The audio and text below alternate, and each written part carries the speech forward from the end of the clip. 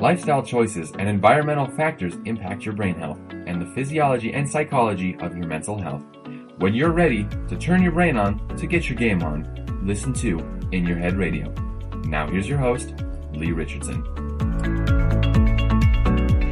We've got a really timely show today. We've got Jill Barnett Kaufman, and she is a MSW.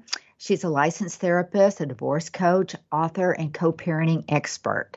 She actually went through her own difficult divorce, and she's decided to make it her life's mission to help individuals and families navigate the overwhelming process of divorce with less stress, more confidence, and a greater sense of peace. Her book, I'm Getting Divorced, Now What?, is the basis for the Transformative Thinking Through Divorce group coaching program. Jill, thank you for being here with me today. Oh, thanks for having me, Lee. You know, I think that the last 18 months have been so challenging for people. And I know it's added a new level of stress to marriage and to parenting. And I don't know whether when we come out of this pandemic, we're going to see more divorce or we're going to see more marriage. But I definitely know that it's impacted relationships on all levels. Absolutely. I think more of both. Yeah, I think you're probably right. You know, I think though that, divorce, I think is probably one of the hardest things that you'll ever go through. And I'm blessed to say that I have not had that experience. But just the thought of it is so overwhelming to me.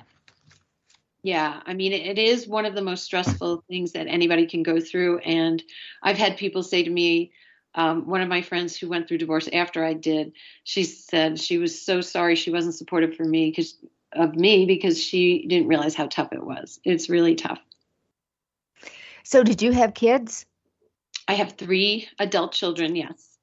Because I think that, and I'm not an expert, you are, but I think that the more involved and integrated the lives are, the harder it is. Oh, yeah. I mean, if you have children, you're connected to their father for the rest of their lives, and your life. So, yeah, it makes things very complicated and emotional and stressful for sure. So when you were going through your own divorce, did you find, how did you feel? Did you feel like you were all alone? Did you feel... Yeah. I mean, I felt completely isolated. I didn't have any friends who were going through divorce. I'm all about my kids. My kids were my priority. And then all of a sudden, I was hurting them, and I couldn't protect them. And I felt a tremendous amount of guilt and fear that, what was I doing to them? And just really difficult. I didn't eat. I didn't sleep. People thought I was sick because I lost 2 sizes. It was really a horrible time. And is that what kind of prompted you when you got through it on your own? Is that what kind of prompted you to reframe your direction? Yes. Yeah. I decided to work only with people going through divorce, and to help people not have it as tough as I had it. Because if I had someone guiding me, it's still hard, but at least you can think clearly, that, there are ways that you can do it that make it easier. And so, yeah, I decided that's what my mission would be, to help others not have it that tough.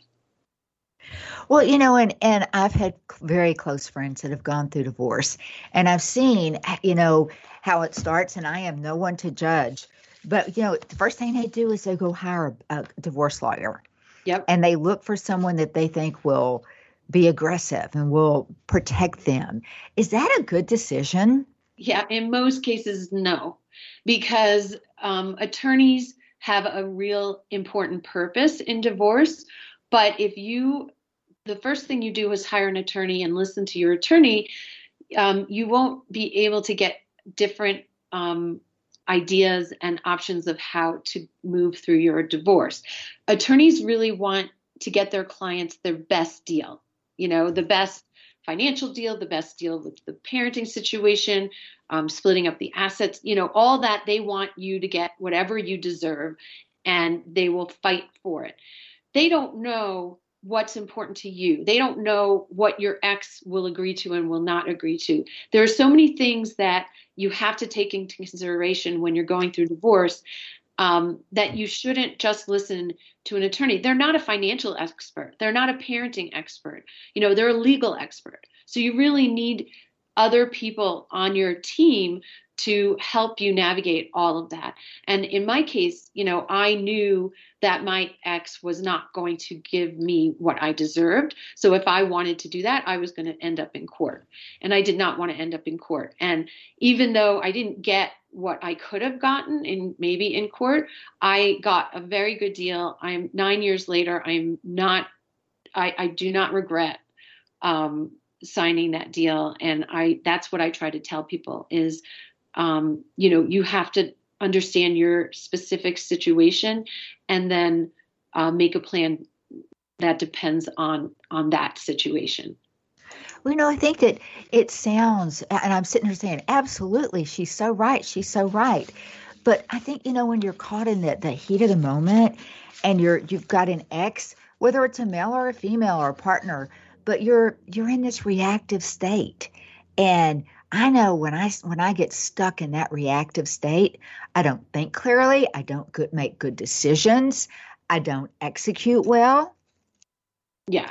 I mean, you're in a reactive state probably through most of your divorce because there's always things happening that make you, upset and scared and angry. So if you don't have support and help, that's what you're going to do. You're going to react in an angry state. I mean, I had a client just tell me she doesn't care, if she could get a better deal without going to court. She's pissed at her ex and she's going to court. And that's all, and that's the state that you're in. It doesn't make any sense. But, you think that that's going to make you feel better, and it doesn't. It really doesn't make you feel better. It's not better for you or your children. And you really have to think clearly and let some of that anger, push it aside and let it go while you kind of think through your plan for your divorce. Well, what I hear you say is you really have to control your emotions. And have you got some tips on how people can do that? Yes. Yeah. Tons of things you can do. I mean, there are tons of, practical things like, deep breathing, meditation, yoga, exercise, being out in nature, listening to music. There's all these tangible things that you can do to help deal with your emotions. But it's also having a clear plan of how you get through your divorce so that you're not fearful, so that you're not anxious, so that, you're going to be okay. If you have someone to help you develop that plan, that helps you control your emotions because you aren't as worried about everything. And, the reactions come from a deep place of fear. Well, I do know that when you're in that reactive state, I'm not clear, and you don't know what your priorities are. Right. Most people go into divorce having no idea what their priorities are. And that's the first thing you really need to figure out. So what's the first step in doing that? It would have saved me a whole bunch of money if I figured that out in the beginning. So the first step is to really think about what you want your life to be like in a year, in 5 years from now, not today. Okay. So, and that's, we all like to dream, and I love to dream, and dreaming to me is easy. The hard part for me is thinking about where do I want to be a year from now? And then 3 years from now, and then 5 years from now. And I mean, it's easy for me to jump on the dream wagon and say, oh, in 5 years.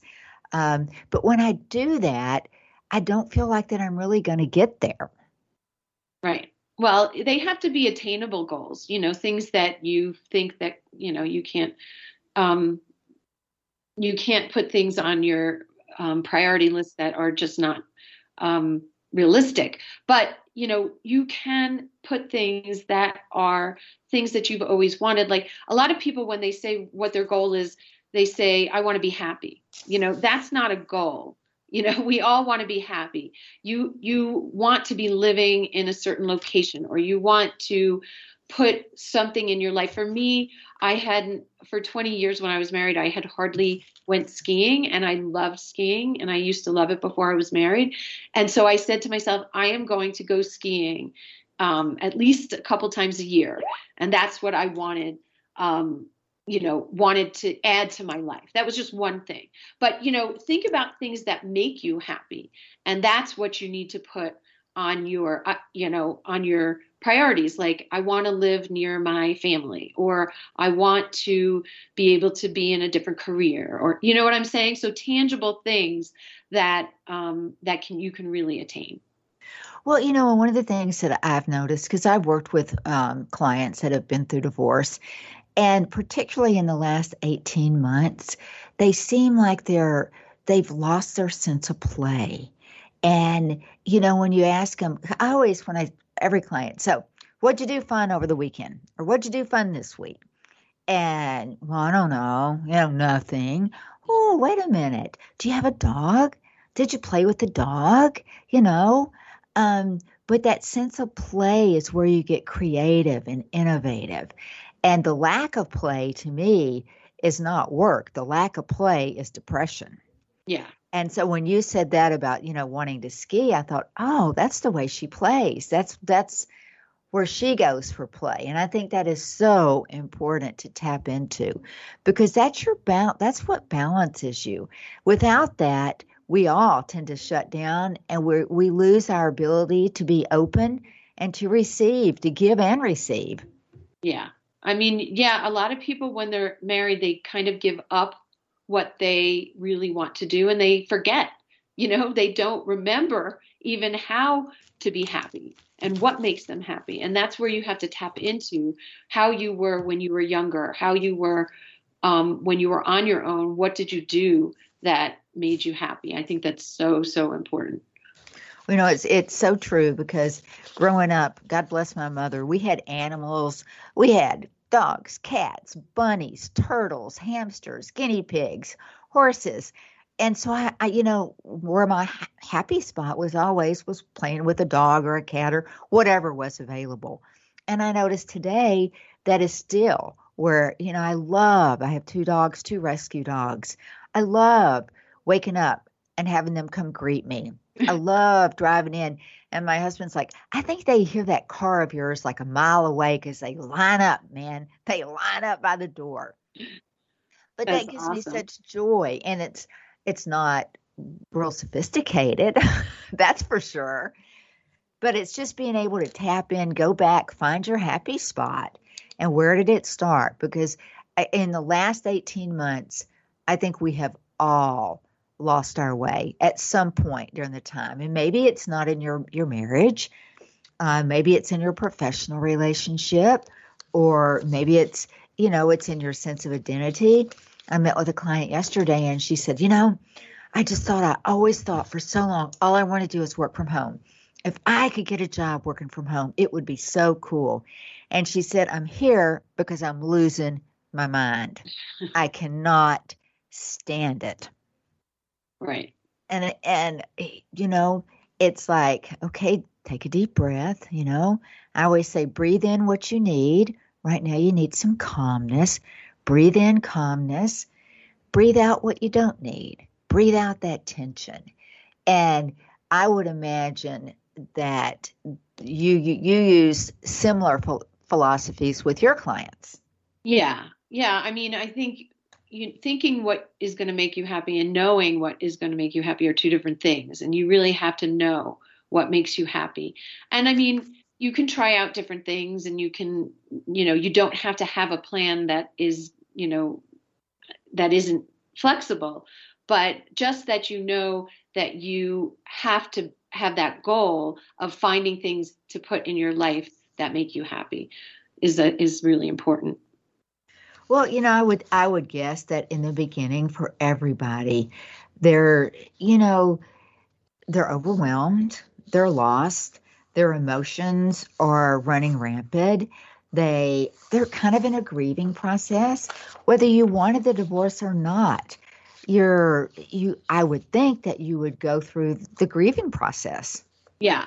Yeah. Everybody does, because you're losing not only the marriage, but the intact family, and that, that safe place that people have in our society. It's really built upon families and marriage, so you feel like, that you're not going to have this intact family for the rest of your life. That's a lot of loss right there. And that's a lot of grief. And so you really do have to find a way to either talk about it, write about it, get it out, because you don't realize how much is in there. And a lot of people turn to anger and focus on the anger instead of the grief. And the grief is there. So anger usually masks other emotions, and that grief and sadness has to come out. And if it doesn't, it's stuck in there. I equate it to like a jar with a top on. If you keep the top on, that emotion is still stuck in you. If you take the top off and let it out, it goes away. So it's really important to get out that those feelings, what you're thinking, and how you're experiencing your grief and loss. And when you go through divorce, nobody's like coming to your house and bringing you like food and sending cards and saying, I'm so sorry for your loss. It's not like, when somebody dies, it's kind of like there's a lot of shame involved. So, you don't get the support that you would normally get with other losses. And so it's really important that you find that support system and build that support system, and also get out that emotion somehow. Well, how often do you see people in denial? Because that's something that, I see a lot with people with depression and anxiety. They get in that denial. Oh, I'm okay. I'm okay. You haven't been to work in 3 days. You haven't been able to get out of bed. Something's wrong. No, I'm okay. Yeah. Well, I think a lot of people will jump into another relationship as a way of avoiding that grief. And that, I tell people, is not the best way to handle it, because again, the grief is still there. All the feelings are still there, and you're just kind of distracting yourself with something else. And, dating is obviously fine, when you're going through divorce or you're divorced, but jumping into a serious relationship is probably not the best idea. Do you see a lot of people do that? Oh yeah, tons. Yeah. Is it reactive, or is it wanting to replace what they had, or is it just wanting to feel whole again? Yeah, I mean, it's very lonely going through divorce, and especially if you share custody and you don't have your kid. Like me, I had my kids 50% of the time, and every night your kids aren't in your house with you, that it's really devastating. And so you want to have someone there, and it's better to, in some people's minds, it's better to have someone there than nobody. And what I tell people is it's so important to kind of connect with yourself and really enjoy yourself and like yourself and rediscover yourself. So, the time alone is really, really important as you heal through divorce. It's painful and it's hard, but you need to go through it in order to really heal and move forward. I think that being alone, I know for a lot of my clients, loneliness is a very scary thing. And I saw so much of that in the pandemic, because we were forced to be isolated, and they became even more insular and more focused on self, and really saw a loss of empathy, and could understand why, because your vision, your perspective had changed dramatically. Right. Yeah. I mean, the last 18 months have been so hard for people going through divorce, because the things that you would normally do, like events, local events or meetups, weren't happening. So that was really, really tough. Now things are starting to happen again, so you can get out and go do things. So I think it's getting better, for sure. So when people were getting divorced, I actually had a client tell me that they weren't going to court, that they were going to do it over Zoom. And I could not imagine a Zoom meeting being the end of my marriage. Yeah, no, that's they didn't have. Still don't think a lot of courts have in-person court. But yeah, that's what a lot of people do. I mean, a lot of people don't go to court. So, if you can avoid it, I tell people to avoid it. So going to court isn't necessarily a part of ending the marriage. If you have an uncontested divorce, you don't really need to go to court. So why do people go to court? To fight it out? Well, there's lots of reasons. If one of the parties are unreasonable and you can't mediate an agreement, then you have to take them to court.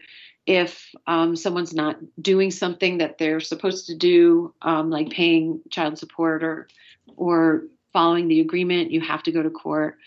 So there are times when you have to, but I think a lot of people, hire an attorney and think you have to file for divorce, and you don't have to do that. You can work on an agreement through mediation. I highly recommend mediation if possible, and then you come up with the agreement, and it's uncontested, and you hire an attorney to just kind of write it and put it together and file that. So it's much less expensive and less time and money going that route.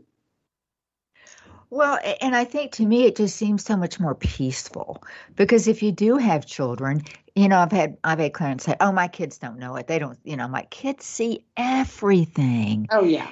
They feel everything. They do know it. They know it very well." Yeah, absolutely. Kids know, and they know when the parents are getting along and when they're not, and when there's tension. And if you do go to court, you don't make the decisions yourself. A judge makes the decision. So you're giving up your control over your divorce if you go to court. So people don't realize that it's much better to do it yourselves. Well, and it makes sense. It really does. But I think sometimes people think, well, I don't know how. I'm overwhelmed by it. And for someone to think about, oh, I don't need a therapist. I don't need a coach. I think that's you're shooting yourself in the foot. Oh, yeah. I tell people all the time, you're going to save so much money by hiring a coach, because you're going to know how to use your divorce attorney, how to use your, financial person, and what to do going forward, and all the different options you have. A divorce coach helps someone, figure out what they want. And so a divorce coach doesn't really tell you what to do. A divorce coach helps you figure out what's best for you. And that you need somebody like that, and, an unbiased professional who has experience, who's in your corner. I mean, it's just so much better to have someone, and you save so much money doing it that way. Well, and I've seen people turn to their family and their friends, and we all have bias. I mean, every single one of us do. But it seems like, you number one, I tell every client, you should never use a family member or a friend as a therapist. Let them stay in their role. But when they do, it just gets worse and worse and worse. Yeah. Yeah. I mean, and then they feel obligated to listen to the family member because, there's an emotional connection there. Whereas, if you tell your divorce coach, no, I don't want to do that, the divorce coach is fine. Okay, we'll do something else. We'll figure it out. But it just gets really messy when you start involving family and friends, and people take sides, and people don't talk to people anymore. And it's not ideal to really use that support network as advice. Use them as just someone to be with and spend time with, and just care about each other, Well, and it sounds like that you've put a lot of thought. Obviously, you've put a lot of thought into the best way to do it, because you had to figure it out for yourself. Right. And there's nothing that beats a live experience. Oh, totally. I mean, I couldn't do this if I didn't go through it and make a ton of mistakes and help people, not make those mistakes. I made them myself. So I know how easy it is to make make a ton of mistakes, and you want to have the experience so you understand what the people are going through. Well, Sure. and in the beginning, all those feelings that you have, how do you you've got all this negative self-talk going, and that's making it worse. And you don't even, those little ants, automatic negative thoughts, they go through so fast and furious, you don't even know they were there. It's just all of a sudden you're grumpy or you're hurt or you're mad. And one of the things I think that I looked at some of your book, you talk about is getting in touch with your feelings in the very beginning. Yeah. Yeah. Well, definitely getting in touch with your feelings. But what you were talking about, that negative self-talk, I mean, that people don't realize how many things go on in your head during the day. Like, oh, I shouldn't have, done that. I'm such an idiot for doing this. Or, divorce, you feel like such a failure because it's such a public way of not making your marriage work. Everybody knows about it. So you can't help having those negative, limiting self-talk. It's all over the place when you're going through divorce. So you really have to learn how to replace that negative talk with some positive, alternative thoughts. And it's very powerful if you can do it and have some mantras that you live by, like, I'm strong, I can do this, I know I'm going to be okay. Those kinds of things are really powerful if you work at changing that negative talk. Well, I couldn't agree with you more on affirmations. And back in October of 2019, my office was blown away by a tornado. Oh. And as I'm standing there, I go to my office thinking it's going to be fine. I'm going to retrieve everything. As I'm standing there and I can feel my boots are just getting soaking wet with the water on the floor, I found myself, I just started saying, and at first it was very quietly, I will come back bigger and better and stronger. And as the day went on and I sorted through things, by the end of the day, I will come back bigger and better and stronger. And by the end of the week, I actually started to believe it. So I do think that affirmations do definitely have a role to play. We're going to take a break, but when we come back, there's lots more that we can talk about. Letting go of the past, co-parenting with your ex. Ugh. We'll be back after these messages. Have you heard? The pages of American Patchwork and Quilting magazine come to life on our new weekly online radio show, American Patchwork and Quilting. Join Pat Sloan, our blogging and quilt designer host, as she talks about the latest trends, ideas, and inspirations. Her guests include quilt pattern designers, authors, quilt shop owners, and our editors, all quilters, just like you. Call in with your questions. Get quilting tips from industry experts. Learn about free patterns. Hear behind-the-scenes stories from our magazines, American Patchwork and Quilting, Quilt Sampler, and Quilts and More. Get the scoop on free stuff and find out more about the best independent quilt shops in North America. To listen to a live show, tune in Monday at 4 p.m. Eastern. Just log on to allpeoplequilt.com/radio. To hear past shows, go to iTunes and search for American Patchwork and Quilting Radio. We hope you'll join us because we know that quilting changes everything. It's words you never heard. Got a lead foot? According to state troopers, here's what not to do when you get pulled over. Don't be a lachrymous and start crying right away. It doesn't help. But if you're under 20, crying won't be held against you. Don't ask for a break, and don't yell or start any argy-bargy. And one trooper said, if they're going to flirt with me to get out of a ticket, it would probably insult my intelligence. But unfortunately, I don't get hit on all that often. So flirting or being a gill flirt won't work. Did you know that 15% of all drivers get 76% of all traffic tickets? And the odds of winning if you challenge a traffic ticket in court are 1 in 3. So what should you do when you get pulled over for speeding? Be courteous to the officer, and most of all, be honest. It's words you never heard. I'm Carolyn Davidson, and you can have fun challenging your words you never heard vocabulary with my free app, Too Funny for Words.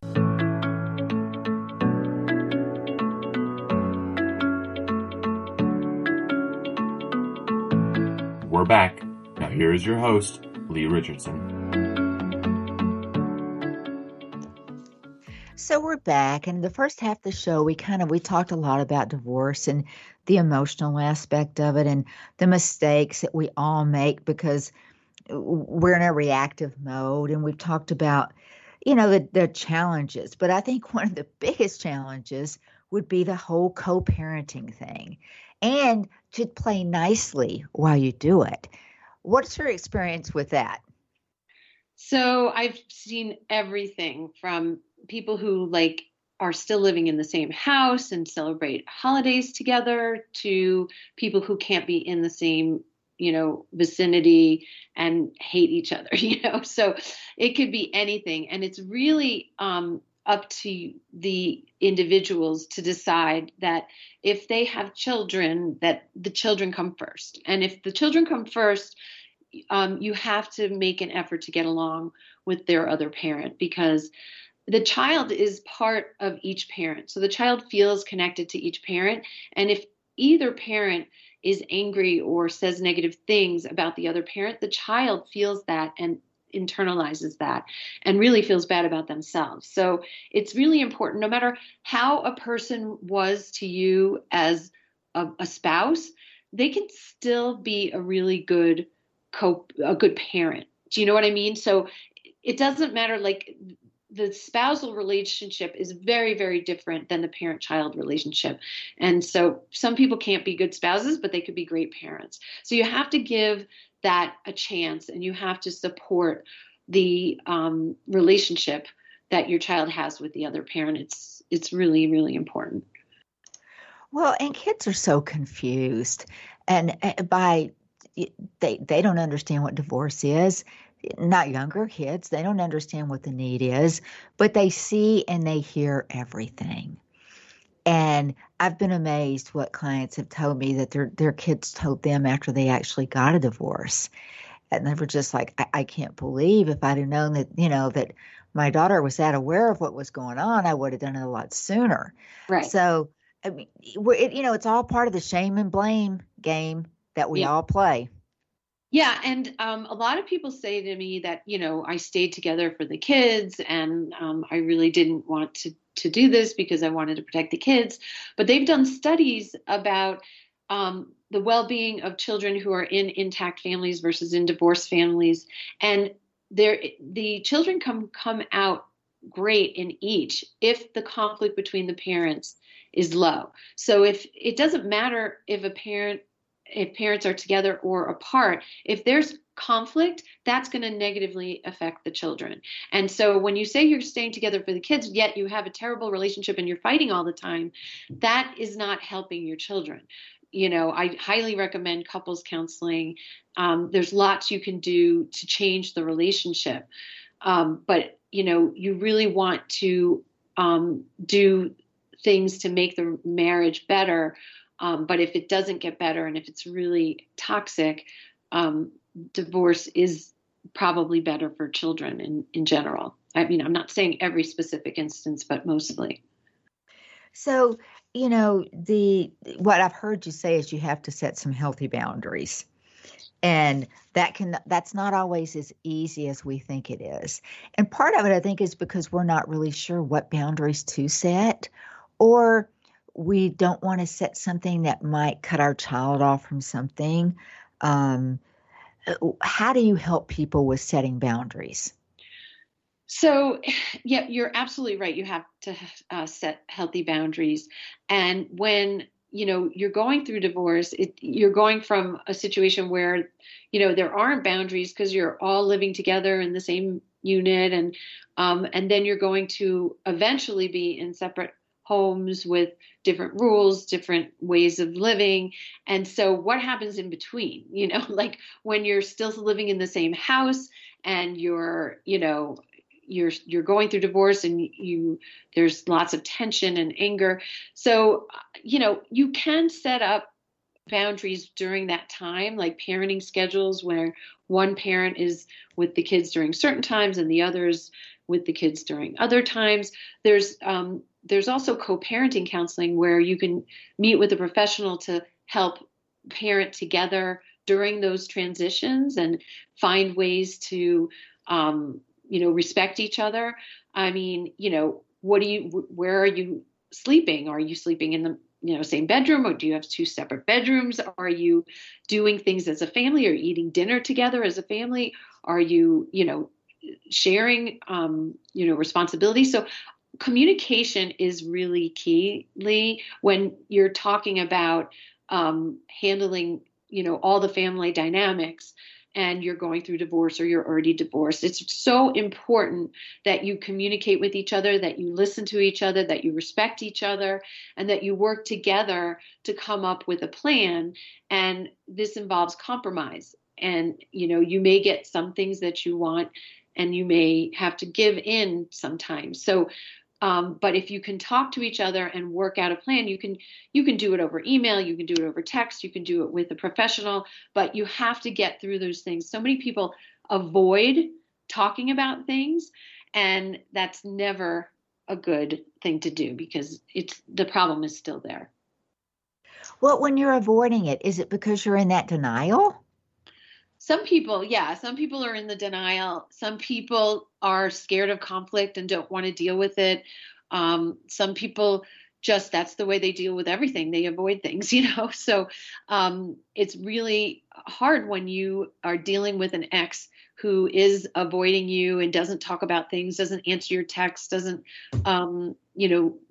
recognize that they have to interact with you for the good of the children.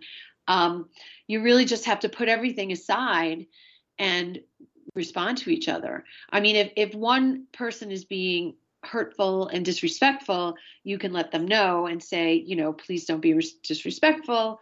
That's always a good boundary to set. Let's talk to each other respectfully, for the good of the children. I would put that in every email. Let's be respectful to each other for the good of the children.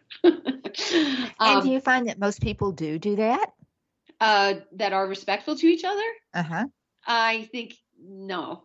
A lot of people are not respectful to each other while you're going through divorce. It's hard to be, because you're in this kind of, you're against each other really as you're going. That's how the system is set up, that you're not working as a team to get to a solution. You're kind of against adversaries. So most people have a hard time being respectful, but if you are, it is so much better for your children. So what advice do you have for people that have a hard time being respectful, other than, just do it? I mean, have you seen cases where you kind of could identify and say, well, I understand a challenge, or is it just a matter of making up your mind that you have to be respectful? Well, the way I explain it is, imagine that your ex or your soon-to-be ex is your colleague or coworker, because you really are now working together as kind of, associates, not married people anymore. It doesn't matter if the person, approves of what you're doing or has an opinion on like your personal life. It really just matters about the children and getting to agreement with that. So if you imagine what you would say to a colleague or a coworker, that's what you should put in the email. That's what you should put in the text. That's what you should say to the person. Really take all the emotion out and use other outlets to get your emotions out. But when you're communicating, don't put your emotions in there. You've got to just put them aside and speak to that person as if they were a coworker. Well, and what I hear you say is, and keep it factual, because if you put in there what are facts, then people are going to, well, okay, I know what he's talking about. But if you put in things that are just hearsay or emotions, then, I've opened the emails before and I'm like, I don't know what they're talking about.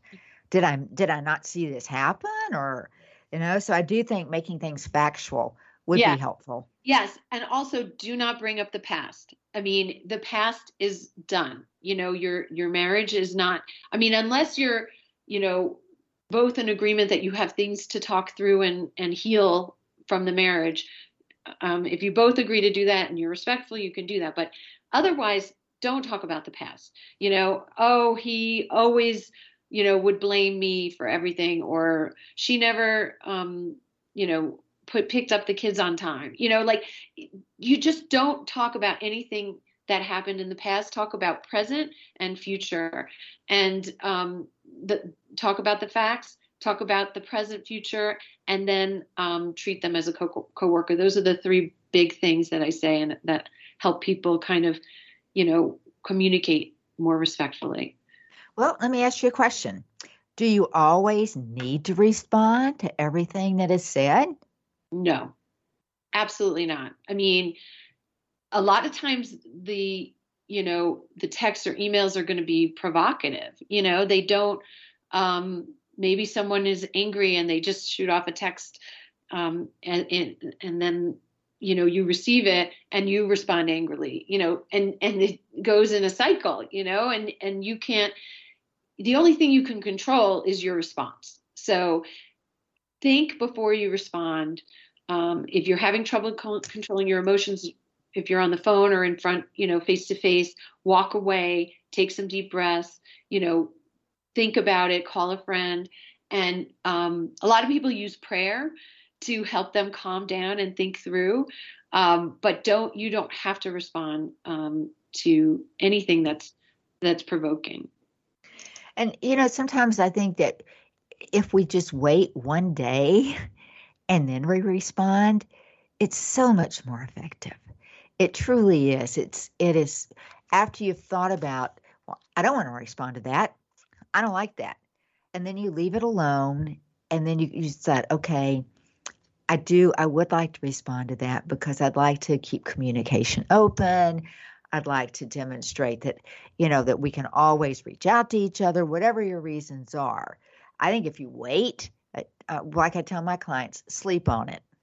Yeah, absolutely. I think that's a great bit of advice because how many times do you type something into a text and then you're like erasing it, Because too many. That's not the best way to respond. So thinking it through and waiting is a great tool, and sometimes you don't need to respond. And that's probably the hardest thing, is just keeping cool, calm, and collected. And it's hard. You've got to also, I think you've got to be firm but fair. Right. And that's hard, because when you've been hurt, when you've been with somebody, and I don't think it matters whether it's 10 years or 20 years. I mean, you feel like your sense of identity, a part of it, has been stripped from you. You feel like you've lost something. Even if you want it, even if you're the one that initiated it, it's still so hard to give up a chunk of your life. Yeah, I remember, for a long time after the divorce, I was looking to my ex for approval still. I had to get his approval on certain things. And then one day I just realized I don't need to do that, anymore. I really don't. And it just was, it was so freeing. It was like, you are not connected in the same way, and you can have your own opinions and your own decisions and your own life, except where it has to do with the kids, where you have to come to some agreement. But, it is really a different relationship, and it can be a very good relationship. I have a very good relationship with my ex right now, and it's better for everybody if you do. But it's very different, than the marital relationship. Well, as time goes on, does it get easier? Absolutely. Yeah. It's less raw. It's you heal, you forgive yourself, you forgive them.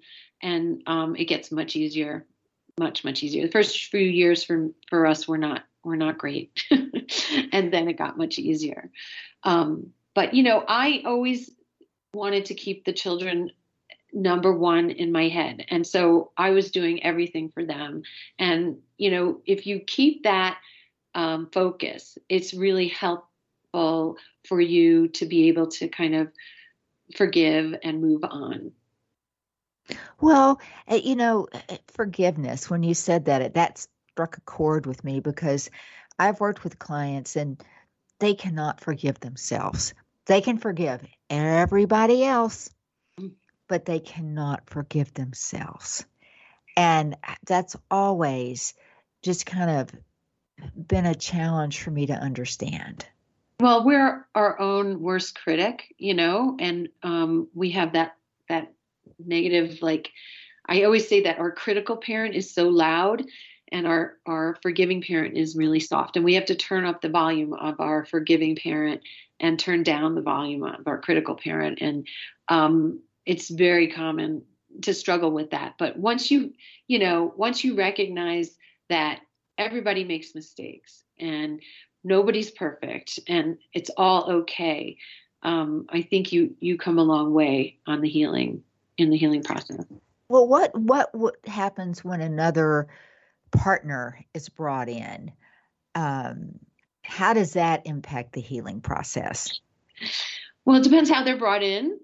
I've had a lot of clients who, there was an affair and then they got divorced, and that's really hard. That's a whole nother layer of betrayal that I think takes time to get over. But, if it's after, you decided to get divorced, there's still a lot of pain there for the person who doesn't have the significant other. If both parties have a significant other, it's a little bit easier. But I always say to wait until you introduce anybody to your children. Wait 9 months to a year and a half until you know that this is a really serious relationship before you introduce anybody to children. So, on your own time, you can do whatever you want. And but once you start introducing, that gets things much more complicated. I would imagine that it does. Yeah. Because, when your child comes home and talks about XYZ that has been at the house, and you don't know who XYZ is, and you're worried about your child. I can remember when my kids were growing up being very concerned who spent inside time with my kids. Right. Yeah. I mean, but the bottom line is you don't really have much control. If you're divorced and somebody brings in a significant other, you can't say yes or no. I mean, it would be nice if you had a relationship with them where they talk to you about it and they, and you felt comfortable with the person. I know some parents have it in their agreement that they have to meet the person before they introduce them to the children. So you can put things like that into your agreements. But I like that. I like that a lot. Yeah, most people don't do that though, and then you really don't have control over it. What other things do people put into agreements? I really like that. Oh, you can put everything in your agreement. You can put,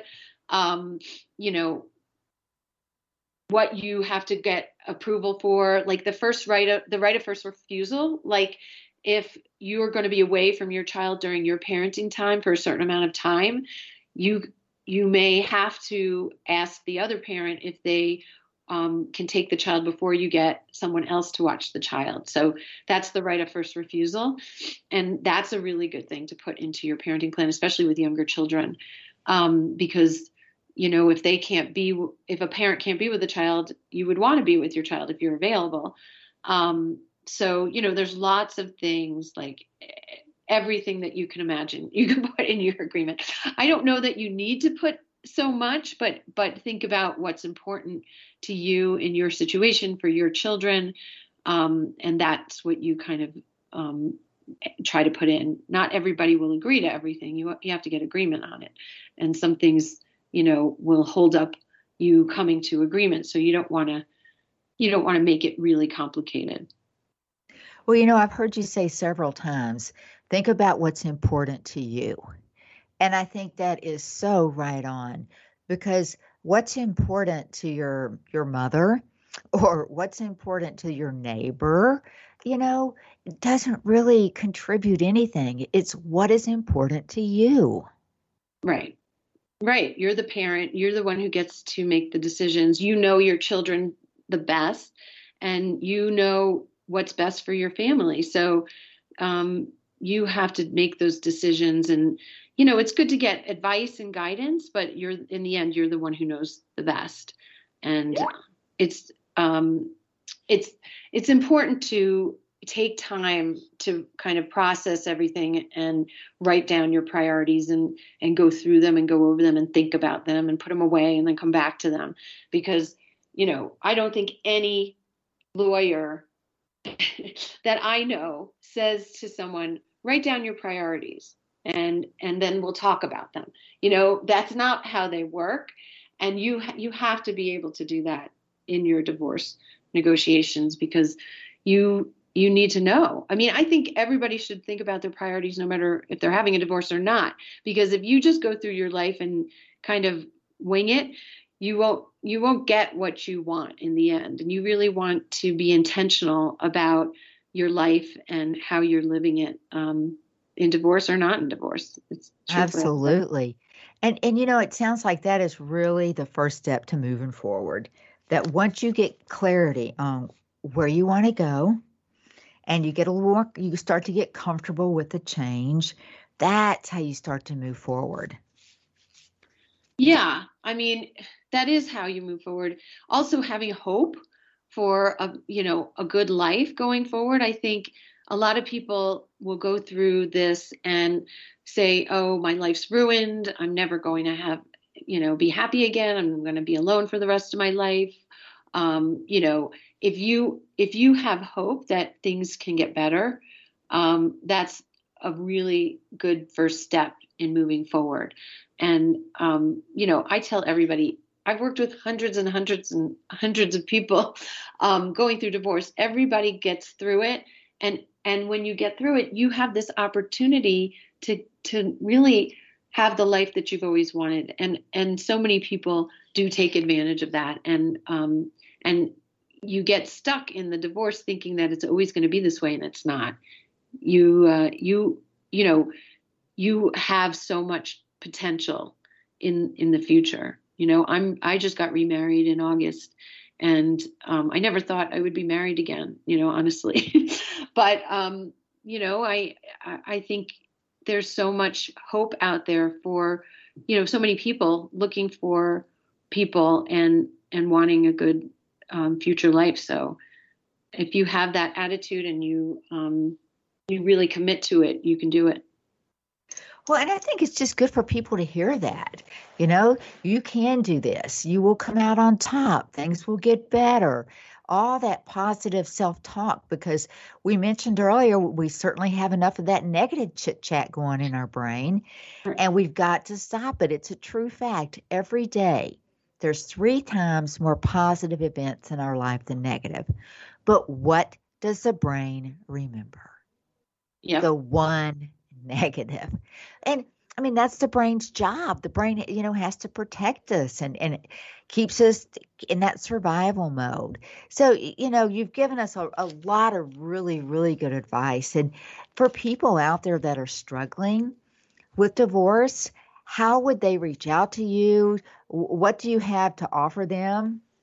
So I have a bunch of different resources. I have a free Facebook group called Separation and Divorce Support Community, and it's really supportive community. I also have a book the book you mentioned, I'm Getting Divorced Now What? Everything is available on my website at divorcecoachjill.com.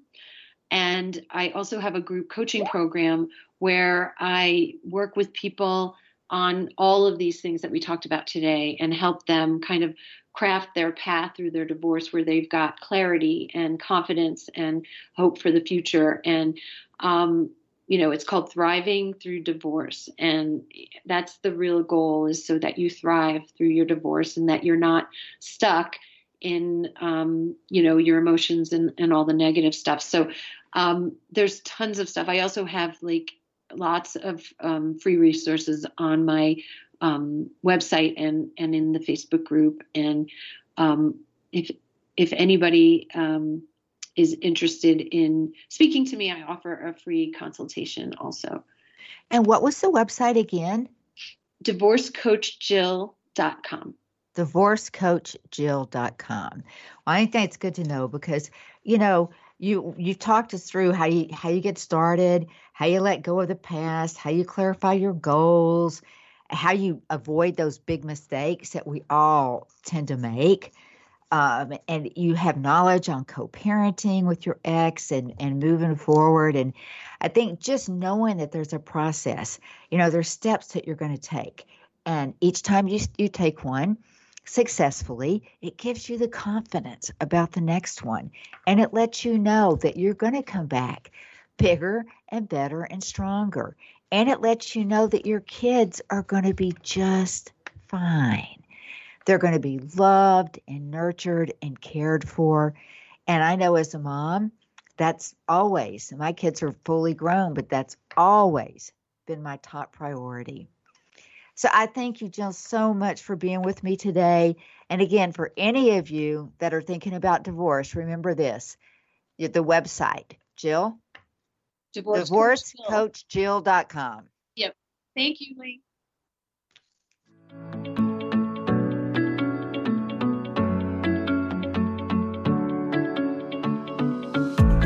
On behalf of Lee Richardson and the Brain Performance Center, we want to thank you for listening.